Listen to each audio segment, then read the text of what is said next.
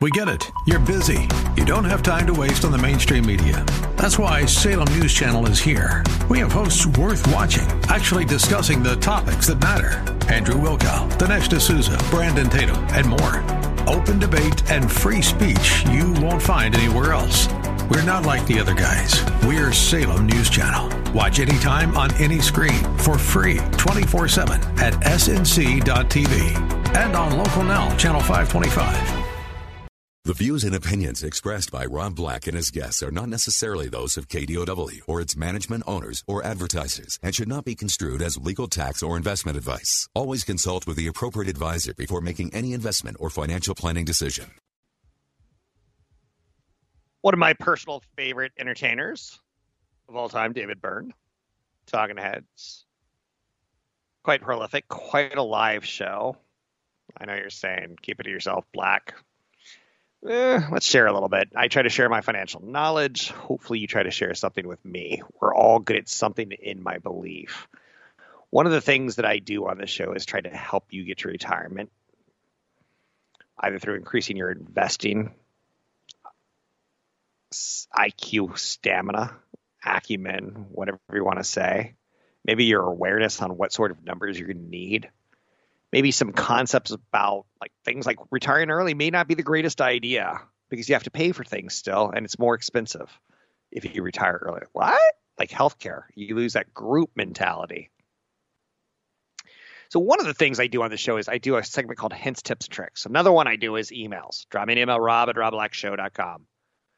Another thing I want to do is kind of like taking down the Buddhas or taking down the gurus. And I don't have a title for this segment, but that's the basic idea. I'm not a big fan of following someone like Tony Robbins and going, he knows how to make money. I'm going to pay attention to him. You know how to make money. Pay attention to yourself. Let's not blame the world and say, woe is me. I've already given you some apps. I've given you some ideas. I've shown you the history of Wall Street. It goes up over time is the hint. So you don't have to, like, that's your cheat sheet, right? But some people like Susie Orman show up on TV and we were like, oh, she looks like she's wearing an expensive shirt. I should talk to her or listen to her. And it's almost the farthest from the truth. I like Jim Cramer's, but not to put your investment dollars with, for infotainment. Later in life, you could kind of like say, well, oh, I was so naive. I believed everything he said. There has to be something like that in your life where you look back at and you go, man, was I overzealous with something? I don't want you to be overzealous with gurus. So let's get to it. Suze Orman came up with a list not that long ago that I started talking about called Big Money No-Nos. And in my first iteration of this, it's things like don't lease a car, where I can understand leasing a car, but generally speaking, I think that's right.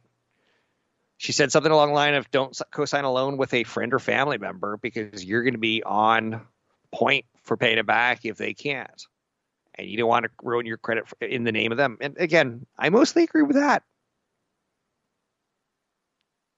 She said something along the lines of just don't sell stocks, where she said, don't look at bad personal times in your life as a moment to sell stocks, or bad times on Wall Street as a moment. Look at the history. And I'm like, okay, maybe I kind of agree with that. Don't let holiday spending get out of control. I agree. Scrooge was an investor guide. Sometimes we say it the same way, slightly different. But also, these are really easy to attack. Like, don't take Social Security too soon. Yeah, these are like almost no-brainers, which I guess is good. Because, again, we have to be reminded. Don't let the fear stop you from getting rich. Okay, that's one where Suze Orman says that, and I'm like, that's a little bit aggressive, where don't let fear stop you from getting rich. She's wealthy, and she loves showing it.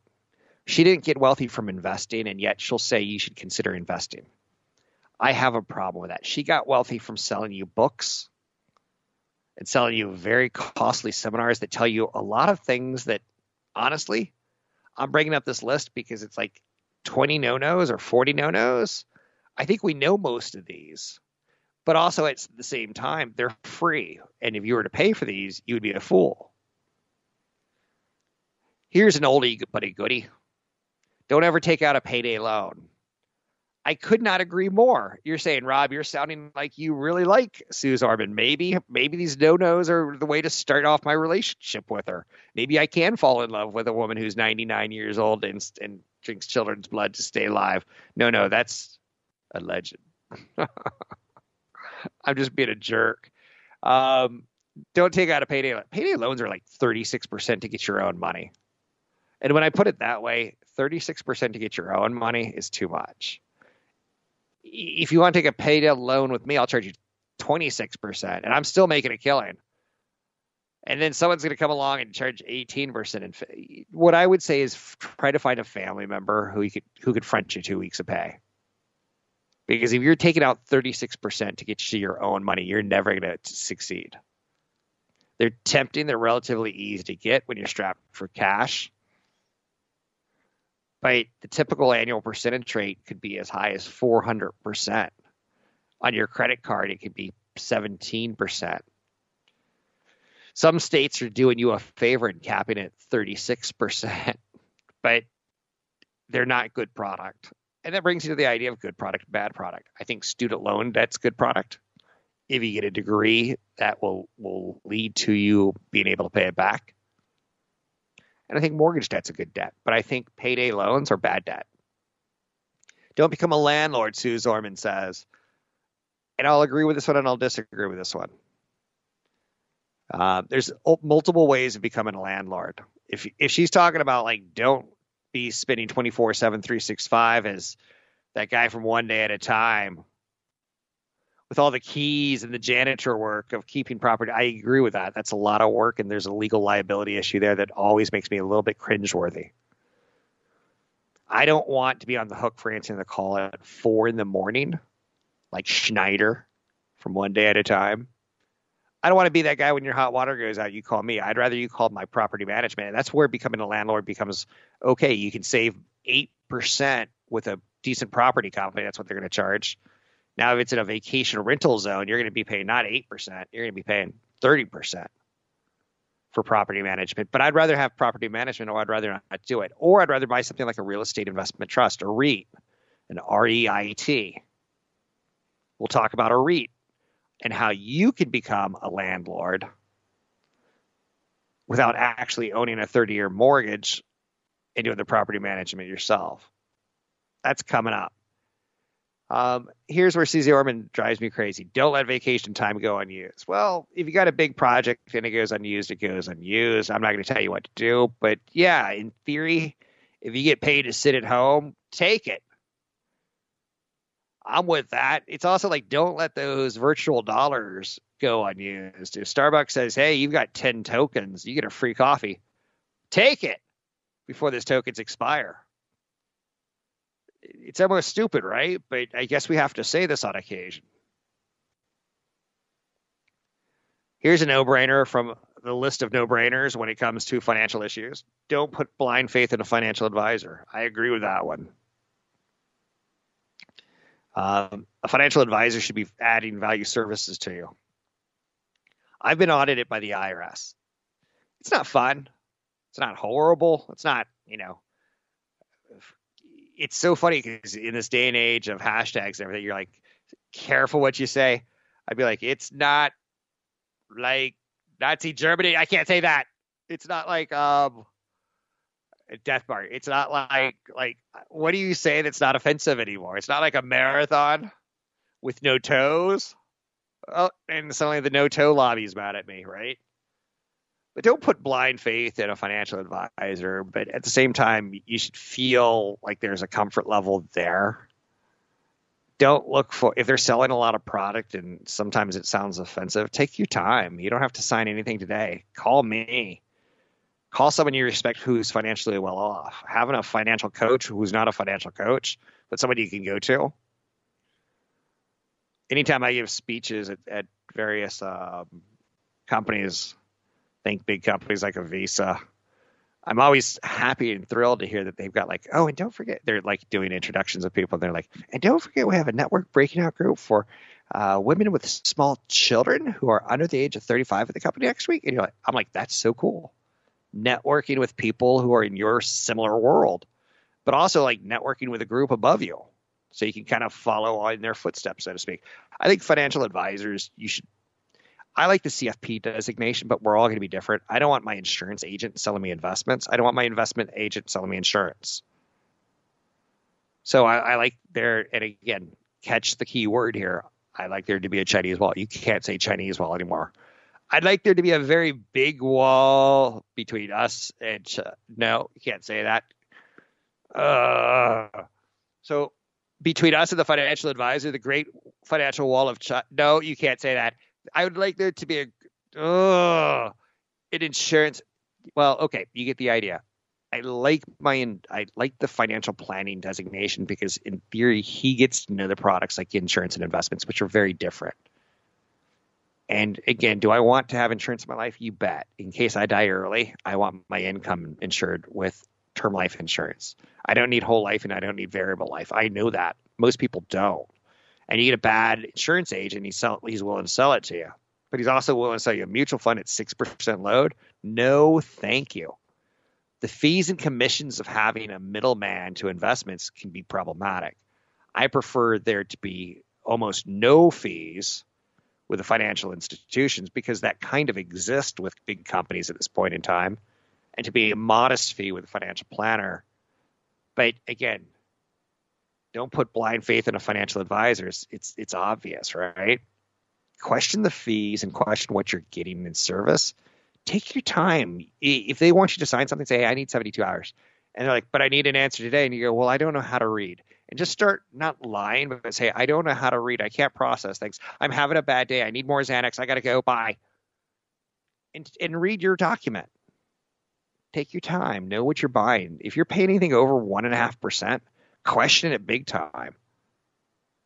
If you're paying 5% for a transaction, it's going to be tough for you to win. 3% is going to be tough for you to win. Take your time when working with financial experts. I'll agree with Suze on that.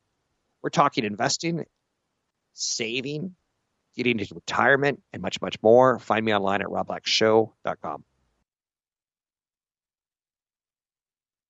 Find the link to the other version of the podcast by going to Rob Black's Twitter. His handle is @RobBlackShow. Listen to Rob Black and Your Money weekday mornings, 7 to 9 on AM 1220 KDOW. Welcome in, Rob Black. Talking about ways of creating wealth. I try to hit a variety of topics on this show. Because I know we're all different and we can all figure out different ways of accomplishing not the same thing, but getting to retirement in theory. How we do it, I don't think there's any one answer or one size fits all or one comfort level that I want you to be really comfortable with. That's where I see problems. When I was probably 17 years old, let's say 1 year before I became enlightened, I was like, maybe multi-level marketing would be an option. Then I turned 18. I'm like, okay, maybe starting my own business would be an option. And then as you get older, you're like, well, maybe I could save more money. Maybe I could have more passive money become active money. Yes. You're saying everything perfect, in my opinion. And again, I want to be careful on how I coin that or turn that phrase. But it's out there. One area that I think we approach incorrectly as a nation is real estate. A lot of us think we have to own a property to own real estate. Yes, we want to own stocks, bonds, and real estate. That's a very, starting premise on this show. Depending on your age and depending on your situation, you may want to tweak that and maybe add something and take away something. I get it. But one of the big things that we make a faux pas on is thinking that we have to own that real estate. A 30-year mortgage is probably one of the things that caused me to lose hair or have hair turn gray or caused me to turn to the beverage, It's a little bit of a thing when you're writing checks for $3,500, $4,000, $4,500 when you used to write rent checks for $300 living with 2 or 3 other people, right? So that tie towards a 30-year mortgage kind of upsets me. I want you to own the home you're living in. if you're over 25 and might stay there for 5, 10, 15 years. Ultimately, to me, the first house that I wanted to own, it didn't have to be the one that I would be entertaining dates on. And the first home, in theory, to me, needed to be when I settled down and crossed the threshold and made a baby and put roots in a community. I think for me, renting apartments would have in hindsight been a better idea than owning property. But again, maybe starting your training wheels is important. But there's something also called REITs, Real Estate Investment Trust, which I do want people to consider as a way of owning real estate. I had a friend who was a police officer in Oakland. And he said, I can't afford Oakland. So what he did was he ended up buying a rental property in Tampa where he wanted to retire. And he rented in Oakland until he retired from the force and moved to Tampa to take over his rental, which is now his retirement place. Okay, that's one way of doing it, right? Another way he could have done it was rent here and buy publicly traded real estate investment trusts. He would have got the equity exposure to real estate without the 30-year mortgage. I like publicly traded REITs. There's a good website where you can learn a little bit more called investinreits.com. What role should REITs play in your portfolio? I think a big one. Over time, a more important one. If you start in your 20s and 30s and say, I'm going to own 3% REITs, that's fine. You own real estate, someone manages it, and they share 90% of that income with you in the dividend. So you own income-producing real estate is the idea. If it's office properties in, say, New York and San Francisco, if the rents are going up, you get more money. If there's a crash in real estate prices due to a recession, the equity goes down, you lose more equity that goes down in value. But if it goes up, you get the idea. It's the same exact thing as real estate, but with a much cleaner way of holding it. Now, I do not like private REITs. I do like public REITs. Public REITs are reviewed by the Securities and Exchange Commission. So if the CEO is out having a party every night, hiring prostitutes and drug dealers and other nefarious activities going on, the SEC would probably catch that in the financial disclosures. Whereas if it's private, you don't get the right to know. So I think REITs are important for you to learn about if you've never learned about. I know you've probably learned about growth stocks and tech stocks, and you've probably learned about bonds and IOUs. REITs are companies that generate income through rental properties. They could be through industrial properties, storage properties, apartment complexes, strip malls, healthcare buildings. You can invest in a theme. Do you think cancer is ever going to go away? Those office buildings that are within 2 miles of the hospital. You know, when you go to your doctor and he's 2 miles from the hospital and he's like, I can't see you on Tuesdays and Wednesdays because that's what I got hospital. I did my rounds. He wants to be walking distance. I think that kind of property typically does pretty well until you go, well, what about telemedicine? That's fair. That's fair. We should always have questions, right? Except nothing. REITs are a wonderful way to do the passive income stream in retirement. Part of my investment journey starts with accumulating wealth and it ends with managing it. And during the managing part, I want a passive income stream tied towards some of my investments. And because REITs have a unique structure where they have to share 90% of their income, they tend to be some of the highest, safest. Not always safe. That's relative because there's risk. In this case, there's recession risk. There's interest rate risk. There's operational rate risk. There's risk of like displacement where we used to invest in apartment rates because we always knew people would live in apartments and they stopped living in apartments and they cut off their heads and they live in a virtual space and they no longer need apartments. I don't know. That could happen. Or corporate REITs could see an exodus of people from going to work in office space to working from home. Like things do change, but I do like REITs as a way of generating income passively. I prefer the public REITs because they're looked at financially speaking by regulators versus the private REITs, which are not. It's Rob Black, talking all things financial. Find me online at robblackshow.com. Find the link to the other version of the podcast by going to Rob Black's Twitter. His handle is at Rob Black Show. Listen to Rob Black and Your Money weekday mornings, 7 to 9 on AM 1220 KDOW. Welcome in. Rob Black. Talking about focusing on wealth, getting you enough capital do-re-mi to last you from 60 to 100. The basic premise of the show is that you work from age 20 to 60. Social Security kicks in, and you suddenly realize it's not going to be enough. One of the big elephants in the room when it comes to creating wealth is, where do you start? And the big elephant in the room is that the elephant knows, the elephant remembers that you always start with a budget. Budgets are horrible. Budgets are not sexy. And yet I kind of find them like the number one wall of you starting your road to retirement. Yes, you want a goal, $1 million to pay you $40,000 a year till the day you die. Maybe you want a bigger goal than that. Maybe you want a smaller goal than that. There's jokes about budgets. Why couldn't the bad financial advisor move the debt? Why couldn't the bad financial advisor move the debt? Why could he not move the debt? Because he couldn't budget.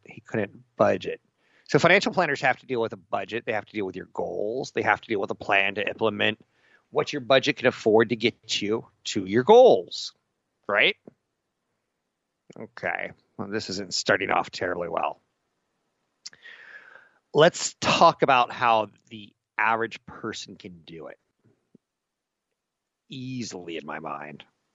The 7 best money management apps to try right now for a beginner, in my mind, yes. For someone who's a little bit more seasoned, not saying you shouldn't look at it. In fact, I'm saying it wouldn't be a horrible thing. You can't make a budget if you don't know where your money's going or how much is coming in. Therefore, Wall Street and Technology Street, Main Street, have kind of seen something where we know there's a lot of raw data out there. We know that you have a bank feed, but now you need to understand how that feed of data, those ones and zeros, can be visualized to help you make less of a spreadsheet and more inclined to something you could understand. Maybe it's a pie. Maybe it's a net negative number. Maybe it's how many years you have to do this until you retire. But that's the beauty about what some of these apps can do. One of my favorite apps for your phone is one called Mint. Touted as a top pick across the board every single year in the financial app media. Mint is great for beginners and anyone who's visually stimulated. Once you connect all your accounts, the free app lets you easily pull everything together, all your transactions in the last 90 days. You can tag different expenses. You can see if it's your budget for groceries or your budget for alcohol or your budget for entertainment or your budget for travel, which is breaking your budget for retirement. Mint, as in money intelligence, MINT, is the app. Next one up, Pocket Guard. This one helps you figure out how much you have left to spend on all your extras, because it connects all your accounts and all your data and all your zeros and your ones. And then it starts subtracting your recurring bills. Now, one of the reasons I like Pocket Guard is during the pandemic, during maybe a surgery recovery, you start getting all these subscriptions. And you don't even know why you're getting these subscriptions. Like there's a big WWE match on it. So you get the $9.95 trial to WWE. You don't have to pay for the pay-per-view, $60. You just do the $9.95. You do 1 month. Then you cancel after the big event. But then you forget to cancel, and suddenly you're into a WWE on yearly subscription to go with all your other yearly subscriptions. Pocket Guard's pretty good at catching some of that. It's not the goal of it. But again, it starts showing you after you pay your taxes, after you pay for your 401k, after you pay for your rent, after you pay for your groceries. This is how much you're going to have for anything else. Good budget is fine if you don't like mint.com.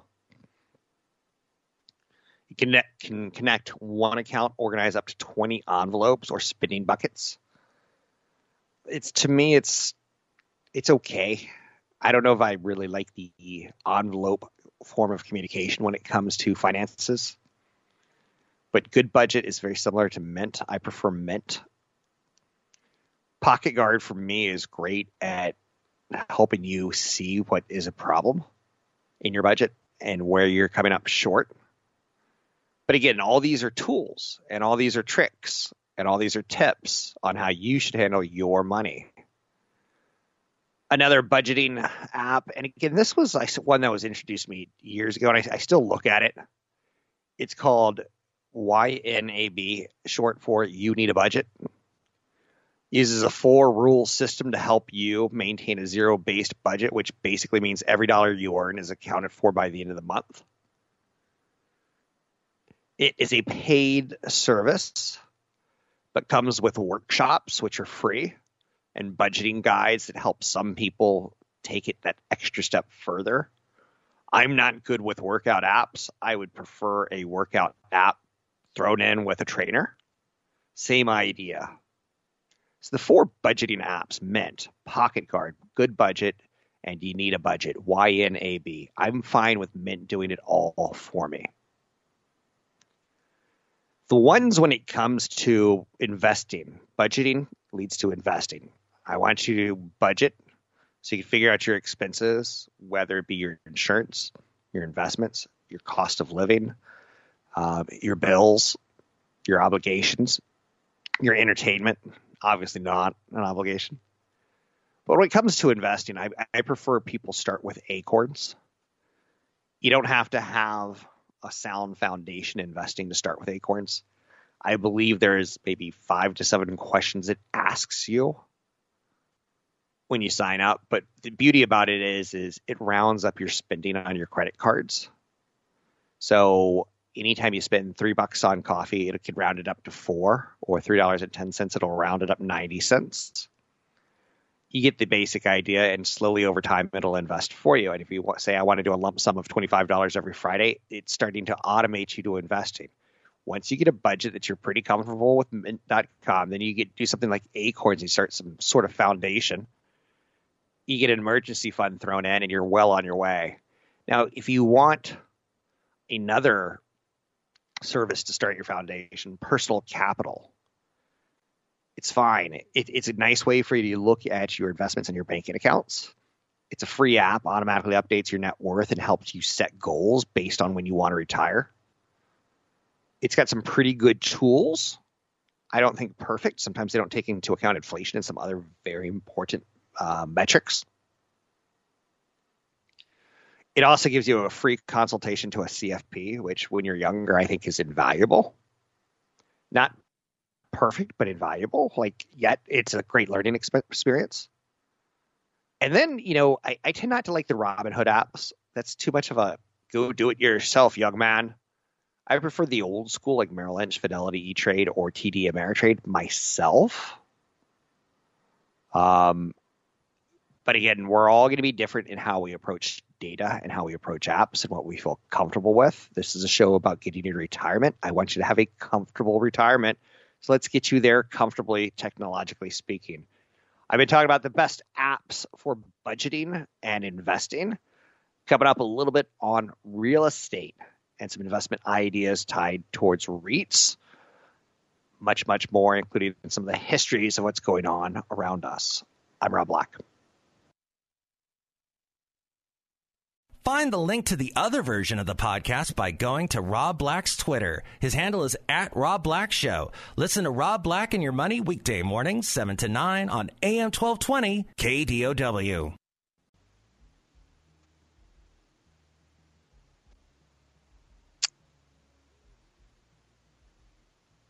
So I'm going to be jumping around on this show. It's a show dedicated to getting to retirement. I look at three ways of doing it: earning more money, saving more money, investing. There's a little bit more to it than just that, but that's the idea. I'm not against coupons if it's something you were going to use in the first place. I am against value, or I am for value investing, value shopping, and even values on your education so that you can earn more money through your education. I have no problem with the simple forms of apps as a good starting point. I want you to build a good, safe compound, if you will, floor of your investment home. You got to start with a really good bottom, in my opinion. The base is important. Emergency funds, index funds should long precede anything along the lines of risk and or maybe a little shakiness, which I'm okay with. One of the things I want to do is sometimes look back at history, if you don't mind.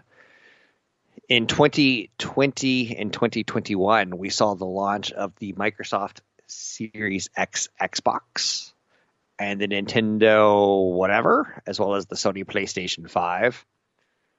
I guess it's one of the Nintendo Switches, if I were to be fair, but I kind of downplay it. Only because, to me, there's only one true Japanese company worth talking about with video games, and that would be Sega. Let's talk a little bit of history of video games. Sega's Japanese video game company behind the great game Sonic the Hedgehog. There's something that goes on between Sega, Microsoft, Nintendo, and Sony. Console wars. And I'm bringing up Sega to tell you that at one point in time, they were the Sony Walkman that Apple put down. Do I think at some point in time that Sega, if they were the Apple of their time, how did Xbox do it? Because Microsoft, I'll be honest with you, they had a very bad reputation amongst gamers that PCs were horrible platforms because even though they could handle high-end specs, they would go to the blue screen of death a lot. So on occasion, you should start thinking, okay, what do I have that is going to never go lower? And it could probably go lower. Nintendo, Sony, Microsoft, they're the big players now because they killed a company like a Sega or a ColecoVision or Atari 2600. Before Microsoft entered the fray with its first iteration in 2001, Sega was the holy grail. They were the Trinity. They were the chosen one, if you will. It went from selling over 30 million Sega Genesis consoles at the height of the fame in 1993 to selling just 3 million units in its final console. And then it finally pulled the plug. What went wrong? History repeats itself on occasion, right? If you go back to 1988, there was a song called Man in the Mirror by Michael Jackson. Sony's disc jockey CD player was selling for about $400. Sega released the Sega Mega Drive in Japan. The whole world, the video game industry worldwide, was being dominated by Nintendo, whose Nintendo Entertainment Systems was by far the biggest gaming console in the market, and Sega was trying to compete with an iconic mustached plumber. The mascot of the family-friendly video game maker Nintendo. In the United States, Nintendo held a 94% of the country's $3 billion gaming market. Sega couldn't challenge it. It was on the low end, and Sega was on the high end, and the video game market was not ready for the high end, even though Microsoft and Sony were getting ready to drop. Sega had already made a name for itself in Japan with its arcade games. And those games were very popular. Think of Donkey Kong. But at home, in Japan, the Sega Mega Drive struggled. They tried to set their sights on the West to see if they couldn't conquer that and then come back to Japan. the technologies were ever so different. Sega and Genesis used what was called blast processing. Sega's reputation as a cooler, more adult version of Nintendo. It was a good image to pursue. There was things like Mortal Kombat, which Nintendo could never do because of Nintendo wanted it to be good for children, in theory, family friendly, image friendly. So Sega was able to pull that off. Now Sega had to come up with a mascot to try to appeal with Nintendo's. Came up with a little guy named Sonic the Hedgehog. Sonic the Hedgehog was fast. He was cool. He was action oriented. But a lot of Americans favored slow-moving Mario platforms where you could jump up on a stack and grab some Mario dollars and jump up on another stack and jump over a turtle. They didn't want a Sonic the Hedgehog running around loop-de-loop-de-loop catching stars or arrows or points or whatever he was catching. So it was just a slight difference of the American consumer was more, hey, this is nice and fun and slow. You just hop around. Whereas Genesis went with a action hero. In 1992, Sega had matched Nintendo in sales. Sega went from $800 million to $3.6 billion, and they were a player to be reckoned with. The Sega CD was an add-on service for the Sega Genesis. Was it a success or failure? It was a failure. That was the answer to the Sega Genesis. Come out with a CD player to put into your computer system, your gaming system, so to make it more innovative. It could attract new customers. It would be an add-on device, and it was terrible from the outing. It never got on solid feet. One of the very first games was misogynistic. It was called Night Trap. If I remember correctly, it featured Dana Plato, and she was in Different Strokes, and maybe some teenage boys watched it and had a crush on her because the video game was all about setting up surveillance tape of high school teenage girls. And you're trying to help them escape from a bad guy, but it was kind of creepy all at the same time.